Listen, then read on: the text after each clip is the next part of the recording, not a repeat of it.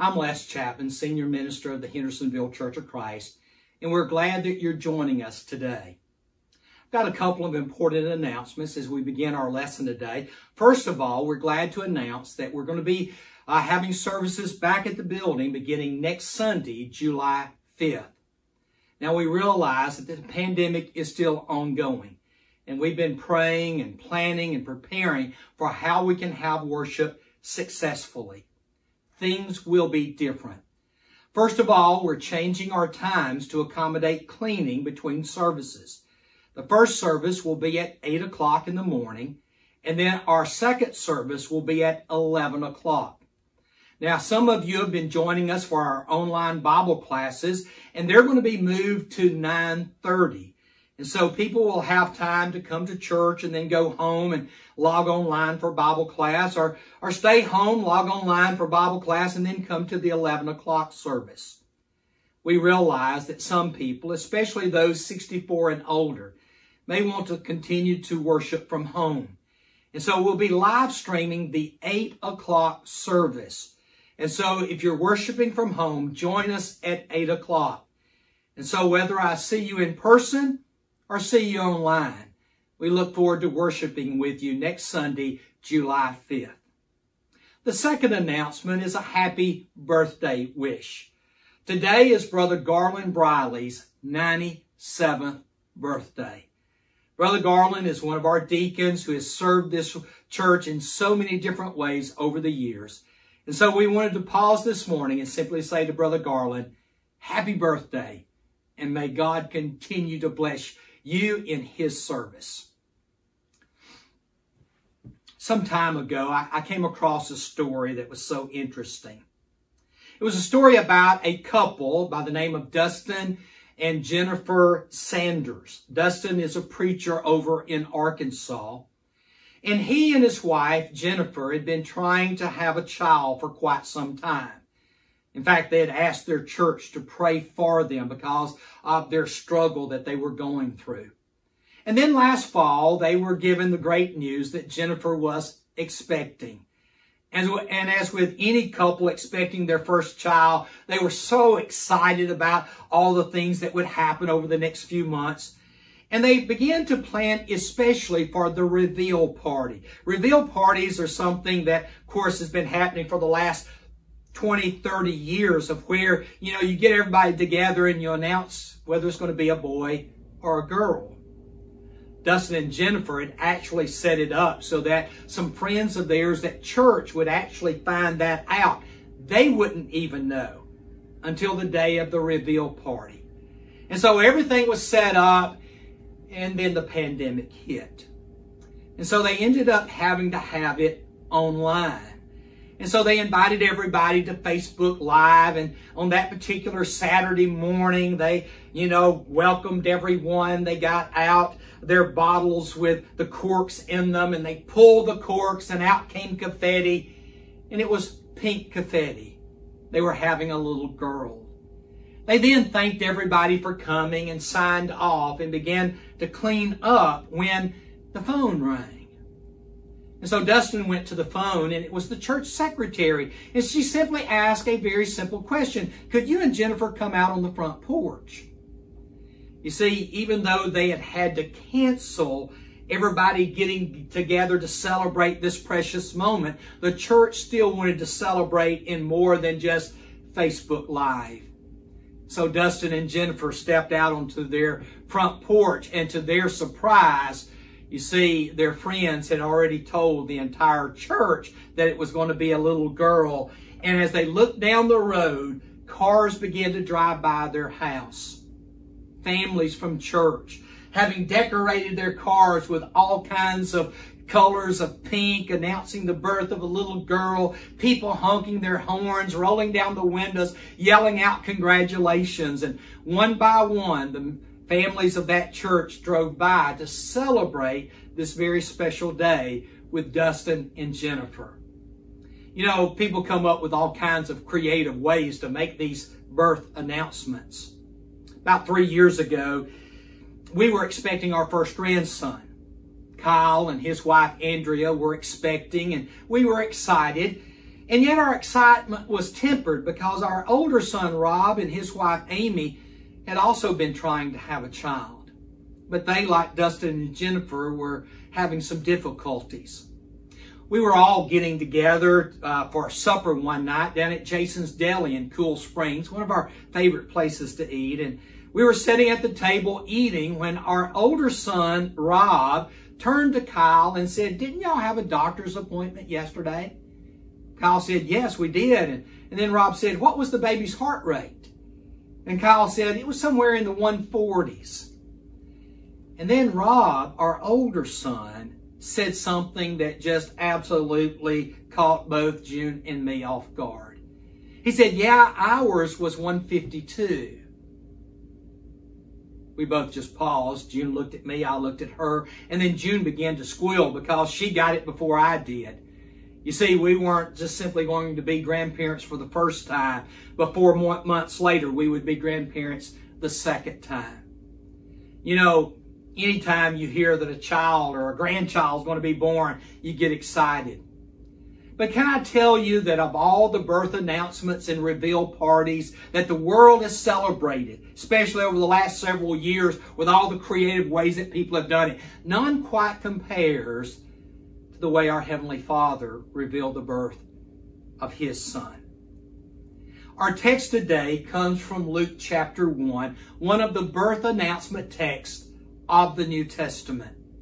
And when God announces the birth of His Son, you know it's going to be excited.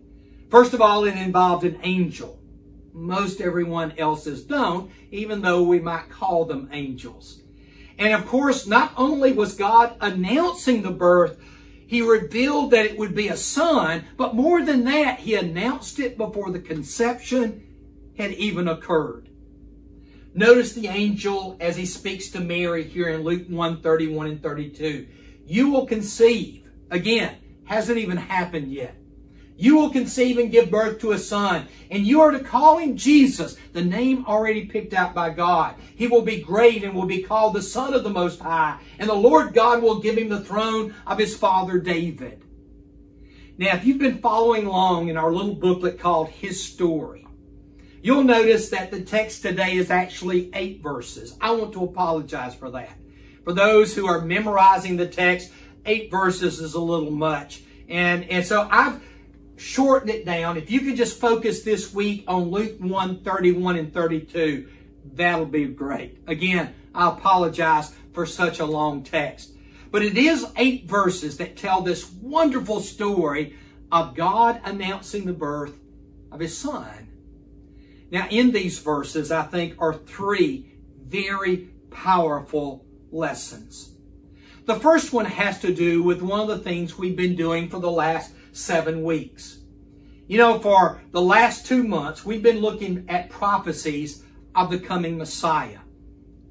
Prophecies written at different time periods by different individuals and focusing on different aspects of the coming Messiah.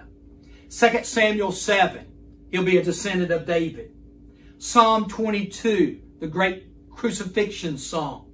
Psalm 110, he'll sit at the right hand of God and be a priest forever after the order of Melchizedek. Isaiah 53, he'll die for our sins. Daniel 2, his kingdom will last forever. And then Jeremiah 31, and he'll bring a new covenant. And it'll be different than the old covenant because in this one, God will forgive your sins once and for all. And then last week, we looked at Malachi 3 and 4, the last book of our Old Testament.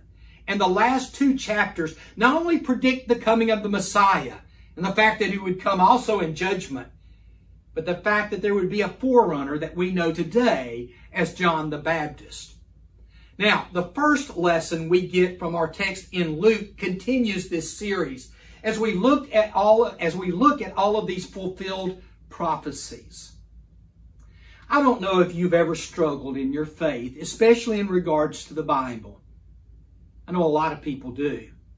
There's a lot of people who, as they get older, young people who begin to ask questions, is this book real or is it just simply a book full of fables and fairy tales? And for anyone who is questioning whether or not you can trust the Bible, I would simply invite them to look at the prophecies. Prophecies from David, 1000 BC. Prophecies from Isaiah, 800 BC. From Daniel and Jeremiah, 600 BC. From Malachi in 475 BC. And yet, different prophecies at different times from different parts of the world. And yet, all pointing to the same event. The event we're looking at today in Luke chapter 1. You know, when you turn over to Matthew picks up and specifically mentions the fact that these are fulfillments. You know, we have 4 Gospels. The first one, very likely, was the Gospel of Mark. Most scholars believe that. And the early church called Mark's Gospel Peter's Memoirs. You see, Mark was a companion of Peter. And most people believe that what he did was either right before or right after Nero executed Peter, Mark, through the inspiration of the Spirit, wrote down his memories. Well, that gospel becomes kind of the foundational gospel of the 4 Gospels. Matthew and Luke come along. They take Mark's gospel and they expand it. Now, they expand it for different audiences.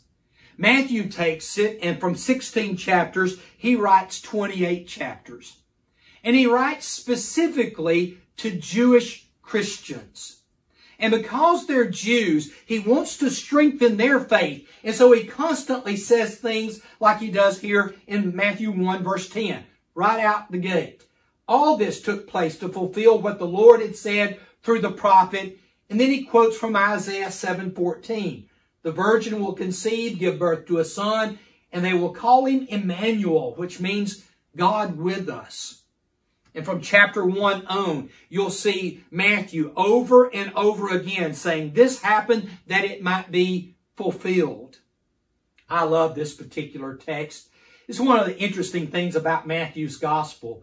He calls Jesus Emmanuel, which is translated God with us. Well, that's in Matthew 1. When you go to Matthew 28, to the last verse, verse 20, Jesus goes back and picks up this very thought. And he says, surely I will be with you always.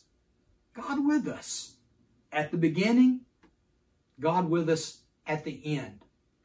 Luke, however, writes a very different approach to his gospel. Luke doesn't focus on the fulfillment of Hebrew Scripture. Now you say, why? Well, the answer is he's not writing to Jews. He's writing to Gentiles, specifically to a man named Theophilus. Now, writing to Gentiles, you see, Gentiles didn't have the Old Testament text. They didn't have Genesis through Deuteronomy or the prophets Isaiah and Daniel. These were Jewish scriptures. And so to say that this fulfilled Isaiah to a Gentile would have caused him to throw up his hands and says, who in the world was Isaiah? And so Luke doesn't talk about particular passages being fulfilled in his gospel. And yet, if you're familiar with the Old Testament prophecies, you can't help but watch them as they pop off of the text. Notice the very first text in our paragraph for today's study. Luke chapter 1, beginning in verse 26. In the 6th month of Elizabeth's pregnancy, God sent the angel Gabriel to Nazareth, a town in Galilee, to a virgin pledged to be married to a man named Joseph, a descendant of David. The virgin's name was Mary. One of the things I love about Luke and his gospel is he is very precise in placing things in both time and location. Now, if you would have read the opening verses of Luke, you would be familiar with Elizabeth. Elizabeth is Mary's cousin. She's married to a man by the name of Zechariah, and they're a good bit older than Mary. I don't know if they were first cousins, second cousins. I don't know the type of relationship they had, but they were relatives. But Elizabeth and Zechariah never had any children, and they were well past childbearing age. Zechariah was a priest. He was from the family of Aaron and of the tribe of Levi. And one day he was in the temple burning incense to God when all at once he noticed someone beside him. And no one was supposed to be there. He was supposed to be by himself. But it wasn't a person. It was Gabriel, the angel of God. And he informed Zechariah that he and Elizabeth would have a son, and his name would be John, and he would be the forerunner of the Lord's Messiah in fulfillment of Malachi chapters 3 and 4. Zechariah didn't believe him, and because of that, Gabriel made it so that he couldn't speak until after the pregnancy was over. Over 9 months, he couldn't talk. And then finally, when they asked him, why in the world do you want to name him John? He wrote, his name is John, and his tongue was loosed, and he could talk. And so a little background to our text. Now, notice God sent the angel Gabriel. Now, most of us are familiar with Gabriel because of Christmas time. This is a story that is read or acted out oftentimes around Christmas. But in the first century, if you'd been reading this text and you were familiar with the Bible, you would have stopped when you saw the name Gabriel. You see, Gabriel is one of 2 angels mentioned in the Bible. And Gabriel is the only one named in the Old Testament. Now, when I say mentioned, I mean named.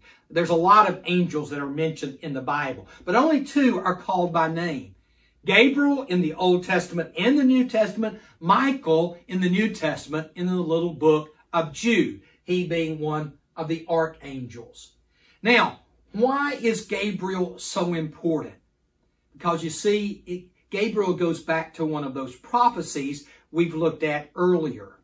You see, Gabriel is mentioned in the book of Daniel. Daniel, of course, is serving Nebuchadnezzar. In his little book, you have him interpreting dreams, him having visions, and Gabriel shows up in one of his visions. Notice Daniel 8. And I heard a man's voice from the Uli calling, Gabriel, tell this man the meaning of the vision.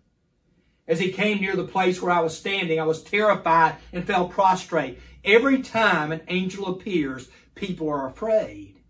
What's interesting is, we'll see here in a moment, that the first thing Gabriel says to Mary is, don't be afraid. You see, she must have been incredibly nervous when Gabriel appeared.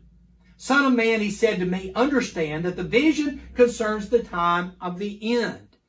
You see, Daniel is the one in Daniel 2:44 that talks about how that after the Babylonian Empire would come the Medo-Persian Empire, then the Greek Empire, and then during the days of the 4th kingdom, the Roman Empire, God would set up a kingdom that would never end. And so the mere mention of the name Gabriel would have caused you to go back. Daniel 9:24, Gabriel says to Daniel, 77s are decreed for your people in your holy city. And after that period of time, about 500 years, God's going to put an end to sin. He's going to atone for wickedness. He's going to bring in everlasting righteousness. And Luke chapter 1 is the beginning of that fulfillment. Notice what he says to her in the text that we've already looked at. You will conceive, and you're going to give birth to a son, and you're going to call his name Jesus. Jesus is the Greek name. The name in Hebrew is Yeshua. We pronounce it Joshua. But it literally means Yahweh's salvation. And that's exactly what Jesus is. He will be great and will be called the Son of the Most High. The Lord God will give him the throne of his father David, and he will reign over Jacob's descendants forever. His kingdom will never end. You see, what's fascinating about this text is how many prophecies are being fulfilled in this very short passage. He'll be called the Son of the Most High. You turn over to Psalm 2, and God pronounces the Messiah as his son. We didn't look at that text, but that's one of the prophecies. He'll give to him the throne of his father David, the 2 Samuel chapter 7 text. And he'll reign over Jacob's descendants forever. His kingdom will never end. That comes from both Psalm 110, 1 and following, and Daniel 2:44. Over and over again in the New Testament, we find, whether it's Matthew's Gospel, Mark, Luke, or even John, we find Jesus fulfilling Old Testament text. In fact, he will, in Luke's Gospel, explain to 2 men on the road to Emmaus how that it was necessary for everything written about the Messiah to come true. And then with the apostles upstairs, he explains to them the same thing. So the first lesson we get from this text in Luke chapter 1 is this profound strengthening of our faith because of God's fulfillment of his promises. The second thing is found in verse 28. The angel went to her and said, "Greetings, you who are highly favored. The Lord is with you." The second thing that jumps out of it at us is this sovereign grace of God that takes place in Mary's life. You who are highly favored. God's sovereign grace is important if you're going to understand the story of the Bible. And what is meant by that is that God has a plan that was established before the beginning of time itself. And in that plan, God chooses individuals, men, women, old, young. He chooses individuals to be a part of his story. Now, he does that out of his sovereign grace. When we began our series back the first of the year, one of our first passages was Genesis 12, 1 and following, where God chooses Abram in order to bring the Messiah through his descendants. Now, here's the question. Why Abram? We don't know. It's God's sovereign grace. You know, Isaac and Rebekah will have twins, and their names are Esau and Jacob. And God chooses the younger, the second-born, Jacob, to have the line come through him. Why not Esau? It was God's choice. Jacob would have 12 sons, but Judah would be the one that the Messiah would come through. And then, of course, we come to Mary. And God says, you know what? You're the one. I like what Paul said in Romans chapter 9. Therefore, God has mercy on whom he wants to have mercy, and he hardens whom he wants to harden. God works through our lives, both our strengths as well as our weaknesses, sometimes even our sinfulness, to accomplish his purposes. Now, you may be saying, Leslie, how do I know if God has been at work specifically in my life? A lot of times we can't know. You know, oftentimes it's kind of hindsight, 20/20 vision. But God, in his sovereign grace, comes to Mary and chooses her. The text says Mary was greatly troubled at his words. And that word greatly troubled means that, you know, she's scared, she's nervous. She's wondering what in the world is going on and wondered what kind of greeting this might be. But the angel said to her, "Do not be afraid, Mary." He can see the fear in her eyes and perhaps the way she's just kind of standing there. You have found favor with God. God has chosen you. What a remarkable story. You know, Mary at this time would have been maybe 14, 15 years old. In ancient Judah, parents would come together and would arrange for the marriage between their children. And so sometime over the last few months, Mary's parents had gotten with Joseph's parents, and they had arranged for the marriage of their two children. And so they would go through about a year-long betrothal. And so there was some time in this year-long betrothal when Gabriel shows up and says, "Mary, you're the one. God has chosen you." Now, this is going to cause Mary to ask some very serious questions. You'll conceive, you'll give birth to a son. They'll call him Jesus. He'll be great, be called the Son of the Most High, and the Lord God will give him the throne of his father David. And he will reign over Jacob's descendants forever. His kingdom will never end. And Mary's response is, how can this be? I'm still a virgin. Now, again, if you know Matthew's gospel, you know that Matthew's going to jump over and take Isaiah 7:14 and quote it. Luke doesn't do it. But if you're familiar with it, you can't help but see it. Therefore, the Lord himself will give you a sign. The virgin will conceive and give birth to a son and will call him Emmanuel. And so you have this, again, fulfillment in the fact that she is a virgin. And then Gabriel explains how this will happen. The Holy Spirit will come on you, and the power of the Most High will overshadow you. So the Holy One to be born will be called the Son of God. You see, God had predicted that he would come. That was one of the predictions there in Malachi chapter 3 we looked at last week. You know, he's going to send a forerunner before God says, I come. And of course, John would tell us that in the beginning was the Word, and the Word was with God, and the Word was God. And now he takes on human flesh.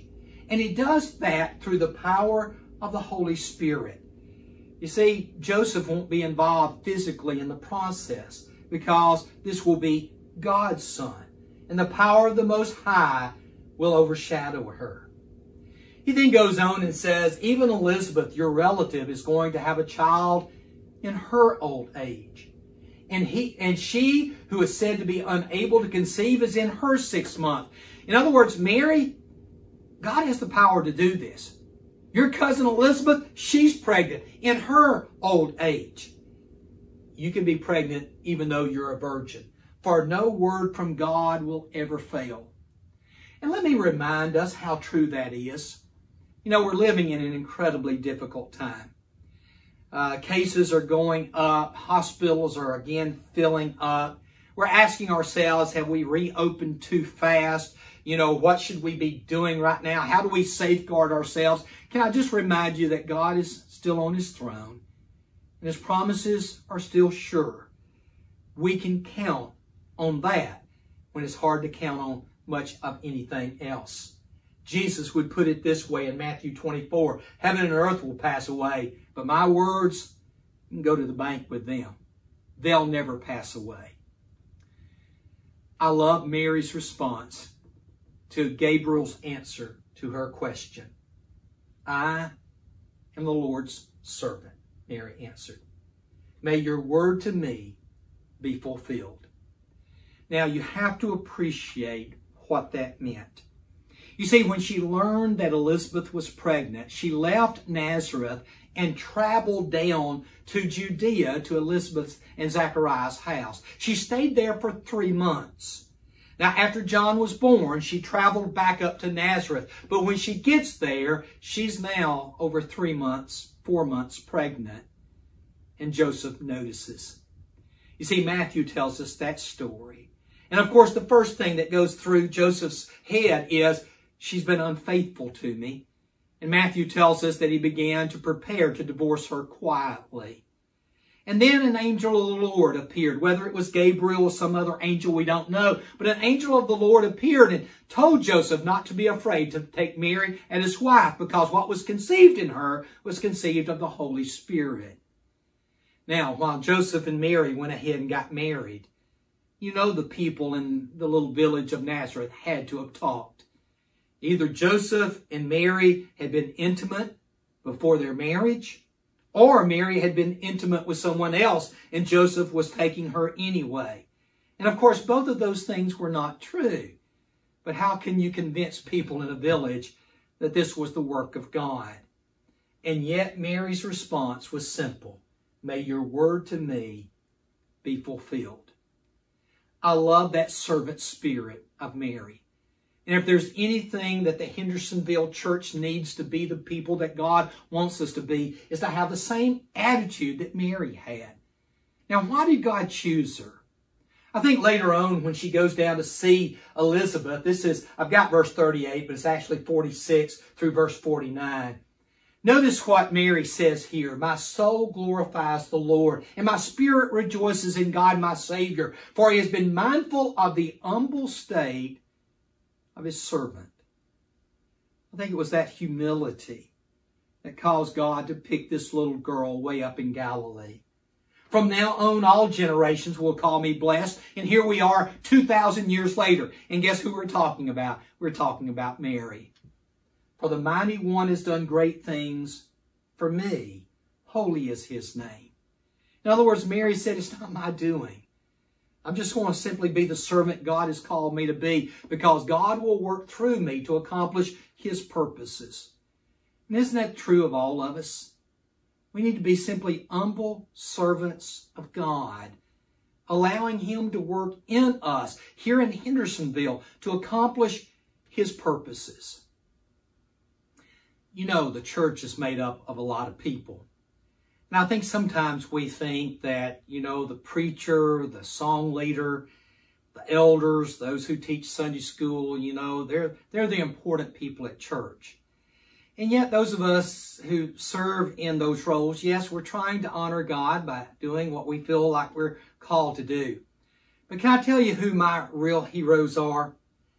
One of my favorite passages is Psalm 84, verse 10. Better is one day in your courts than 1,000 elsewhere. I would rather be a doorkeeper in the house of my God than dwell in the tents of the wicked. I want to call your attention especially to this phrase, I would rather be a doorkeeper in the house of my God. Ever since coming to Hendersonville, one of the things that always amazed me is at how many people show up early every Sunday, takes a name tag, and then takes a position at the many doors we have here at Hendersonville. And they're there to be a doorkeeper in the house of God, to welcome people, to say, we're glad you're here. They're the people that are on the front lines that give that first impression. And I just want to say to all of you who fulfill that role, thank you. You're the heroes of this church. Those of you who serve in so many different ways in this church. You may never be up front in the auditorium on a Sunday morning, but you're what makes this church work. And I just want to say to all of you, thank you, and God bless you. And this week, let me just simply say this. The name Jesus means Yahweh saves. And so let me ask a simple question. Has He saved you? If not, what are you waiting for? If I can assist, if the elders can assist, just give us a call. We would love to talk to you about the one named Jesus. Listen, I look forward to seeing you next week, whether in person or online. And may God bless you this week in His service.